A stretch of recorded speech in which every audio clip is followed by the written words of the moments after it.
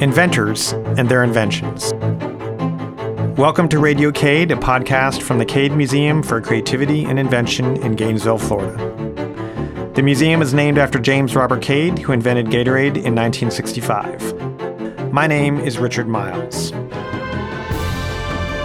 We'll introduce you to inventors and the things that motivate them. We'll learn about their personal stories, how their inventions work, and how their ideas get from the laboratory to the marketplace.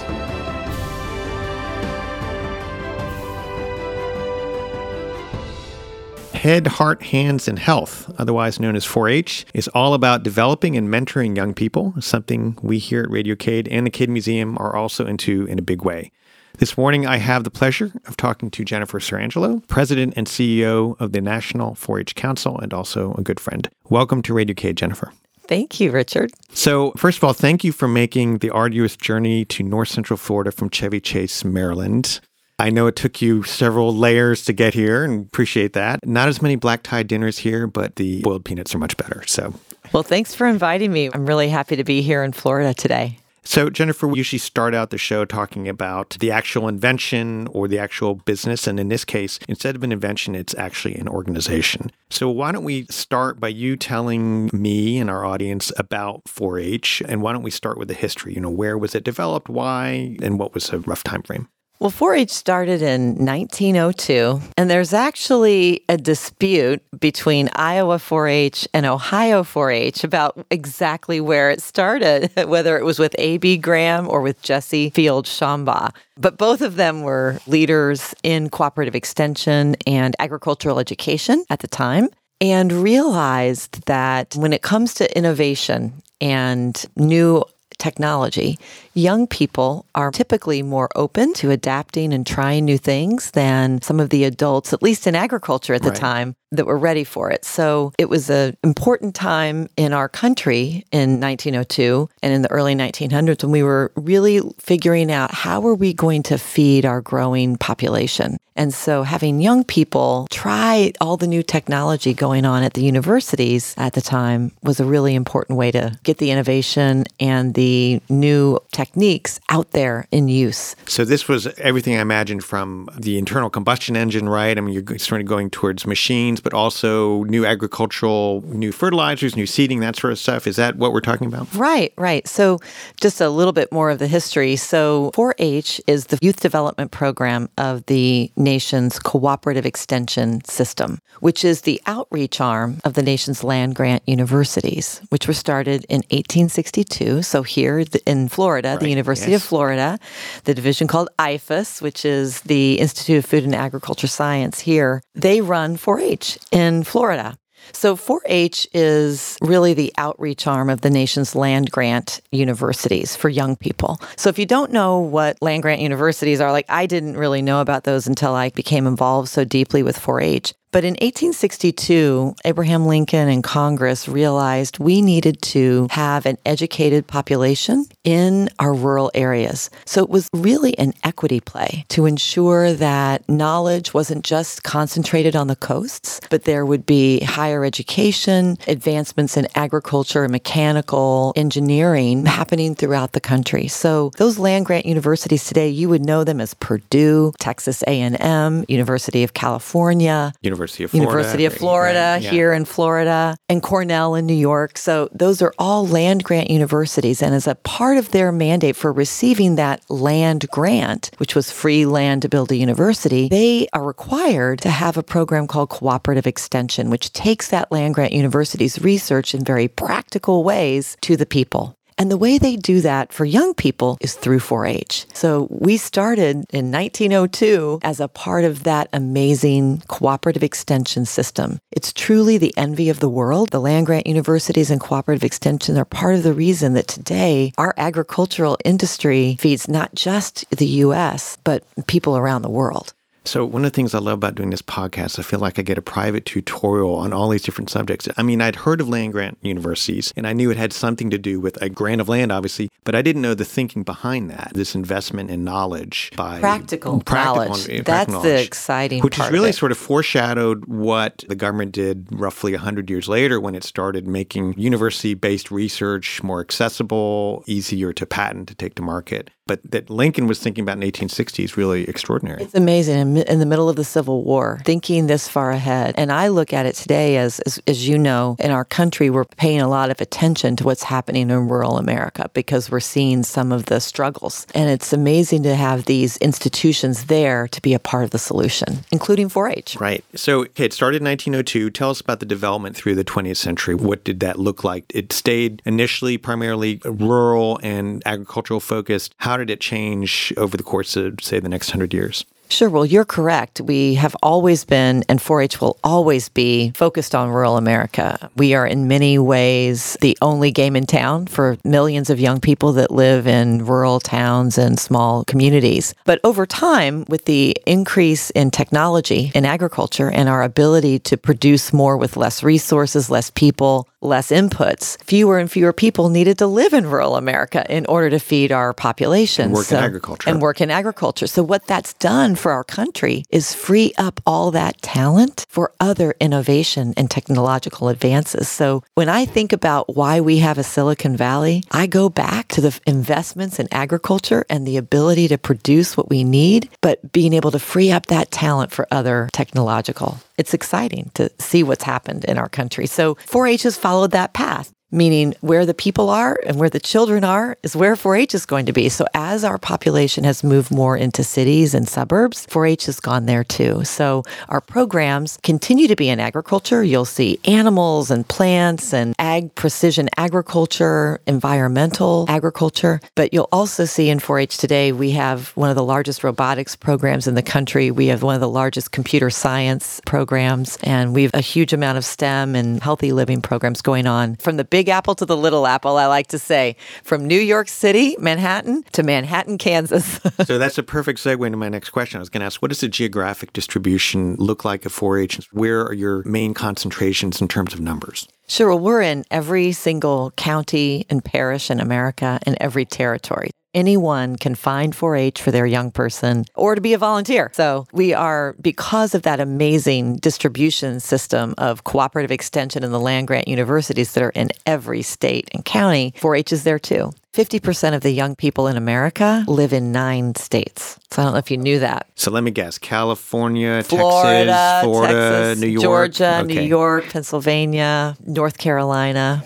I'm not hearing North Dakota in there. Not North Dakota, okay. But we have a high concentration of the percentage of youth in North Dakota that are in 4-H is very high. But anyway, so starting with that, but 4-H is, again, everywhere, but the highest concentrations are going to be through the Midwest and in the Southeast. Texas is our largest 4-H program, but that's really because of where you would see rural communities, vibrant need for young people to be engaged from the cities to the rural areas. And in each of these places, is the organizing entity still the cooperative extension system, or are there other actors involved? No, that's it. Yes, wow. Cooperative Extension runs the 4-H program in every county. And so Cooperative Extension is an amazing invention in its own and truly the envy of the world. In Chevy Chase, where I work in the Washington, D.C. area, we have about 4 or 5 countries a year who bring delegations to learn about our advancement in agriculture. And a part of what they want to learn about is how we engage young people in cooperative extension. Yep. So that the colleges and universities in each one of these states have a stake in making sure that this 4-H system is alive and well. Absolutely. And it's a feeder system into their colleges, their own, whether it's their schools of engineering, agriculture, human sciences. And what's amazing about it, too, is that especially for rural young people, and today in 4-H, in rural areas are different than sometimes are depicted in the Norman Rockwell paintings. They're very different today. Very diverse, full of first-generation 4-H families. And so 4-H has an important role to play in cooperative extension. A lot of challenges as well now, right? Particularly in the areas like Ohio and Iowa, like you're talking about, the disintegration of the manufacturing base, and I imagine some of that has affected agriculture as well. So it has, and the important role of getting the young people and their parents students comfortable with a university setting is something that Cooperative Extension and 4-H do. So I had no idea the breadth, the fact that it was everywhere. So if you ever want to turn this into a political party, it's not too late. You can jump in the race. Jennifer, everyone else is. So you might. Oh, my God. You might as well, right? So. Well, we have a lot of good, important work to do for the children, which is where I'm focused. That's what all the candidates say, right? Yeah. So let's talk about you. I always find it very interesting, particularly when we're talking to any inventor, entrepreneur, somebody in this field, what their background is in terms of their experiences, their families, just what shaped them along the way. So why don't we start out? Where were you born? Where you grew up? What was your childhood like? Sure. I'm a Missouri native. I grew up in Kansas City, Missouri. First and foremost, I'm a big sister, so I'm the eldest of 4. And I grew up in a very modest home. My dad had 2 jobs. My mom raised all 4 of us kids. I was the first in my dad's family to go to college, so I knew early on that if I wanted to have fewer struggles than my parents had, that I would have to work hard, use my brain, and apply that in some way that made a difference for other people. And do you remember as a young girl or an adolescent, what were you the most interested in? I mean, did you love school? Were you a good student? Outdoors? Sports? Give us a picture of what 10-year-old Jennifer Sarangelo was like.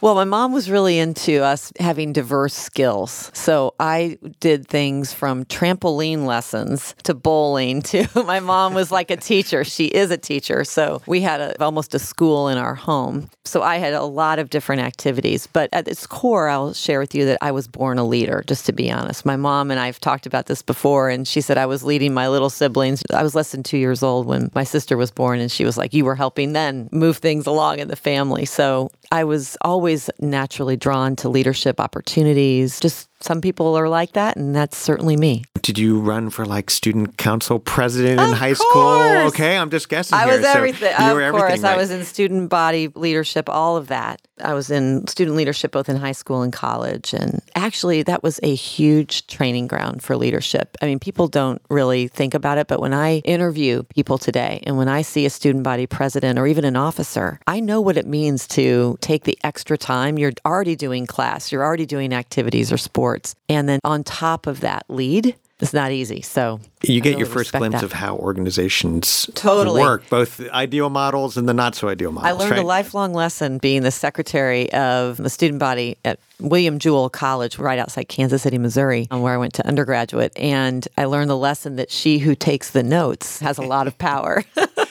I learned that too once, actually in an exam setting. It was not a hypothetical, but it was a practical exercise, and we were supposed to decide something as a group. And I realized quite quickly if I had the pen and the notepad that I would be the de facto leader of the meeting. So that's right. And I wanted to share just a little bit about some of the people that shaped me in that time frame. You told me you might want to talk about that. But something that I think we don't talk about quite enough today, and I think it's based on the culture of the beta of everything, and don't let perfect be the enemy of good, which I totally agree with that concept. But something I've kind of feel a little bit that we've lost is the commitment to excellence. Mm-hmm. I was thinking through when I was thinking about doing this podcast with you and about the people who shaped me. And I had a leader in my church youth group who was excellent, I would call it, in her personal life. Like just the way she organized her life, her finances. And I saw that excellence as a teenager. And that shaped me for how you organize your personal life with excellence. I had a high school theater teacher who, with a tiny little budget, Mr. Parsons, he just passed away a few weeks ago.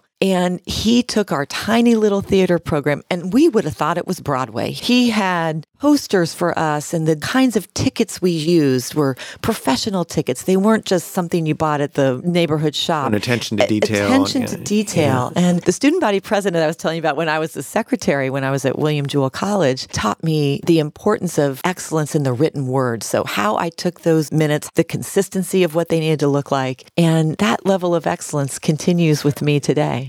What did you major in William Jewell? I majored in political science and communication. Okay, all right. And what was your first job out of college? I ran a small family homeless shelter. Really? We had less than $100,000 budget. It's called Hillcrest Ministries, and it was a family shelter. So in our community... It's not a typical first year out of college job. I think they must have been desperate because I knew nothing, but it was the best learning ground. And this was where, in your hometown? In Liberty, Missouri. Liberty, Missouri, right outside of Kansas City. And it was the best learning ground because I did everything. I wrote the newsletter. I did the QuickBooks. I had to file the taxes. I hired all the staff. I had to do all the fundraising. I had to work with the board. I had to do it all. And so I will tell you today, being the CEO of the National 4-H Council, it was a basis of the skills I learned. My office was in a garage next to one of the houses that we had family apartments in. Wow, that's for homeless amazing. families. I mean, you just really jumped right into that organizational Like I said, leadership they role. must have really must have been desperate. I didn't know what I didn't know. I will tell you that. And so how long did you do that? I did that for 2 or 3 years, but years. I had a Truman Scholarship. I was Okay. really fortunate to have that. So I had to go and get my graduate degree done. I had a time frame, so I worked first, and then I did that at Syracuse University at the Maxwell School. Okay. And then after that, where'd And you then go? after that, I came back and I worked in a number of places in the nonprofit sector in Kansas City. And I learned a lot. And I realized that what I wanted to do was to really make a difference in the world. I wanted to help other people. And I realized to do that, I would have to have resources. I never thought about it, but I realized I would need to have resources. So I'm a self-taught fundraiser. I went to classes. I learned it. There was no school or anything back then. And I remember the day I got the first grant that allowed us to open a second homeless shelter at Hillcrest. And that's when I got bit by the bug of how I could help people by using my skills to generate resources that could be invested in them.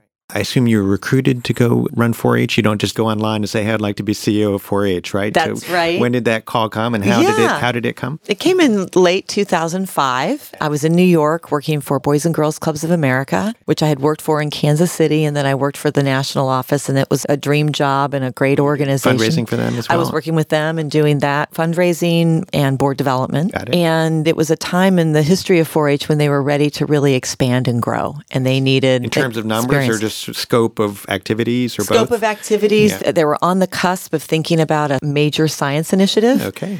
And so that's really what drew me to 4-H. When I didn't know the scope and scale, today we serve 6 million kids, as I mentioned, in every county in America. We have extremely strong programs because of cooperative extension in the universities like here in Florida. We have strong science programs and healthy living. And I was blown away by the quality of the 4-H program at scale. There's just, in my world, there was nothing like it. So I came because I was passionate about encouraging young people to pursue STEM careers and to make that more accessible through a huge distribution channel like 4-H. So you started in 2005. 4-H is, of course, headquartered in Chevy Chase, Maryland.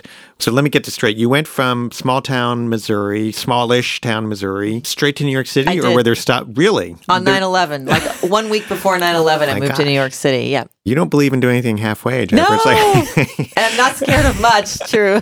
so you were there 4 years? 5 years. 5 years, and then you went to Yep. D.C. So you didn't even have time to acquire the New York snobbishness. New You're Yorkers tend to right. look down on D.C., but you didn't have time to acquire that, I right? did acquire the fast pace. So I loved that. I felt so at home in New York. I felt more at home there than in Kansas City, Really?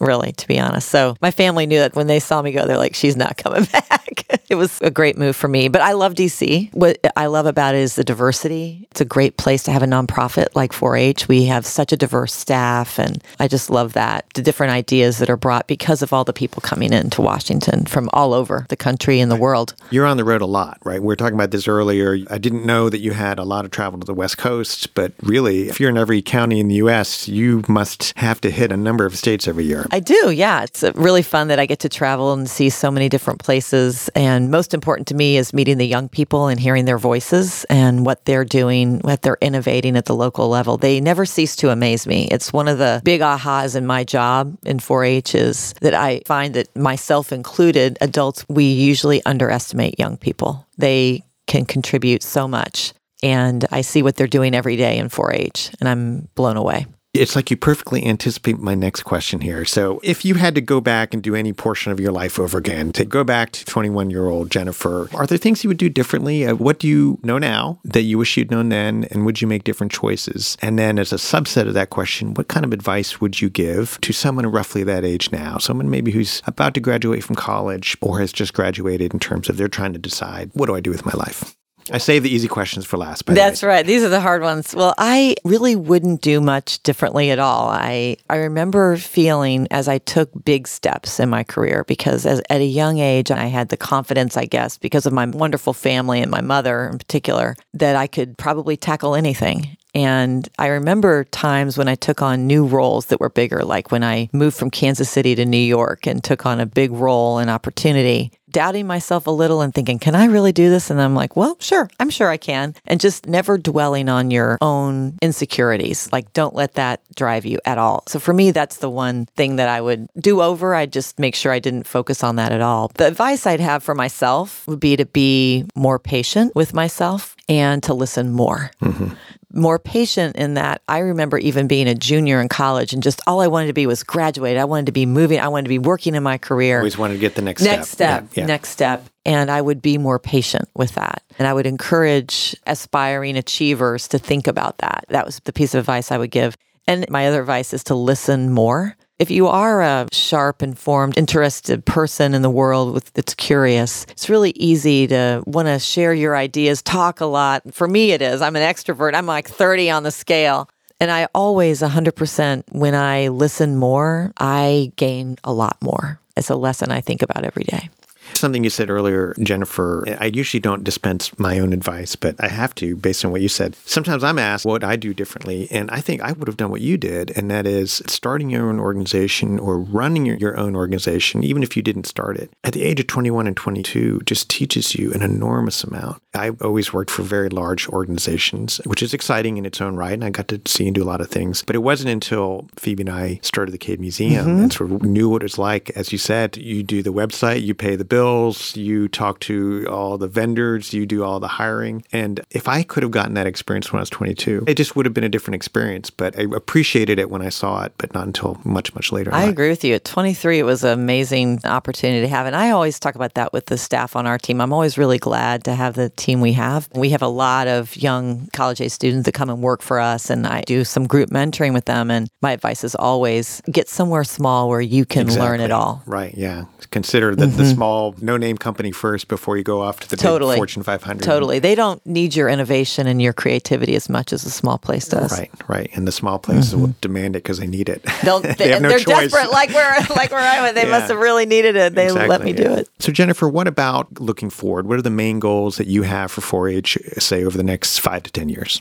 Well, we have a shared goal in Cooperative Extension 4-H, and along with USDA, who's our federal partner, to grow 4-H from 6 to 10 million kids, serving 6 million today to 10 million kids in the next 10 years. That's a big jump. It's a big jump, but because of our huge reach that we have, we feel really a moral obligation that more young people need what 4-H provides. Parents are looking for an innovative opportunity where their kids can build life skills like leadership and resilience, overcoming obstacles, teamwork, how to run a meeting, in addition to the practical skills like science skills and healthy living skills and computer science, things like that. Would that make you, or are you already, the largest youth organization in the U.S.? We are the largest youth organization in the U.S. and around the world. We have 6 million young people here and another 1 million in another 70 countries around the world that are our formally partners. Affiliated with 4-H. Do they use a 4-H logo and branding and all that? They use the name. Yeah, we have the ability for them to shape it to meet their culture. So we have clovers with like a palm tree. We have a clover with a maple leaf in Canada. So everyone has their own flavor, but we are bound together by the clover, the pledge, the head, heart, hands, and health that we say, and our values in positive youth development. So your next goal is to develop 4-H Paris and 4-H Rome and 4-H London, right? The strategic cities. Right. Well, it's already in a lot of places, not those cities. That's right. But what we're focused on, and the reason that our board is really passionate and our leadership is really passionate about growing, is not just to grow, but the why behind that is 4-H over the decades has helped so many young people build their skills that have led to very successful careers and contribution to their communities. So not just for themselves, but in a huge way for their communities. Our alumni research shows that our alumni like 20 points higher in their giving back in their communities and their volunteerism. Our country needs good citizens today and people that are going to be engaged in local communities. We also have helped young people get to college, like earn the money, whether it was selling a cow, selling their photography. They learn kind of their own little business through the agriculture projects and other projects they do in 4-H. It could be cooking. I've met chefs that have learned to cook in 4-H and now own restaurants and own bakeries. So we are really focused on our role in economic opportunity and economic mobility, social mobility, because when you think about what's facing our country and the gap of opportunity between young people that are born into poverty, especially young people of color, and those that are not, that gap is one of the biggest issues facing us in the U.S. in the next 2 decades. And we know we have a role to play in helping close that economic opportunity gap, and we're very passionate about that.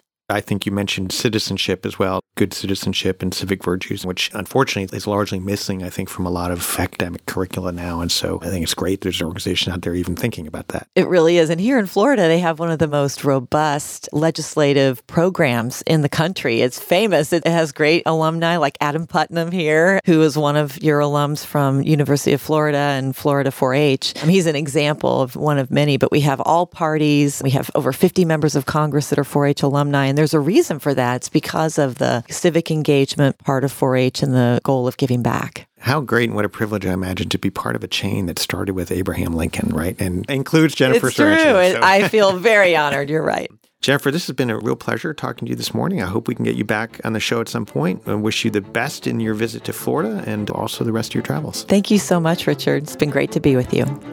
I'm Richard Miles. Radio Cade is produced by the Cade Museum for Creativity and Invention, located in Gainesville, Florida. Richard Miles is the podcast host, and Ellie Tom coordinates inventor interviews. Podcasts are recorded at Heartwood Soundstage and edited and mixed by Bob McPeak. The Radio Cade theme song was produced and performed by Tracy Collins and features violinist Jacob Lawson.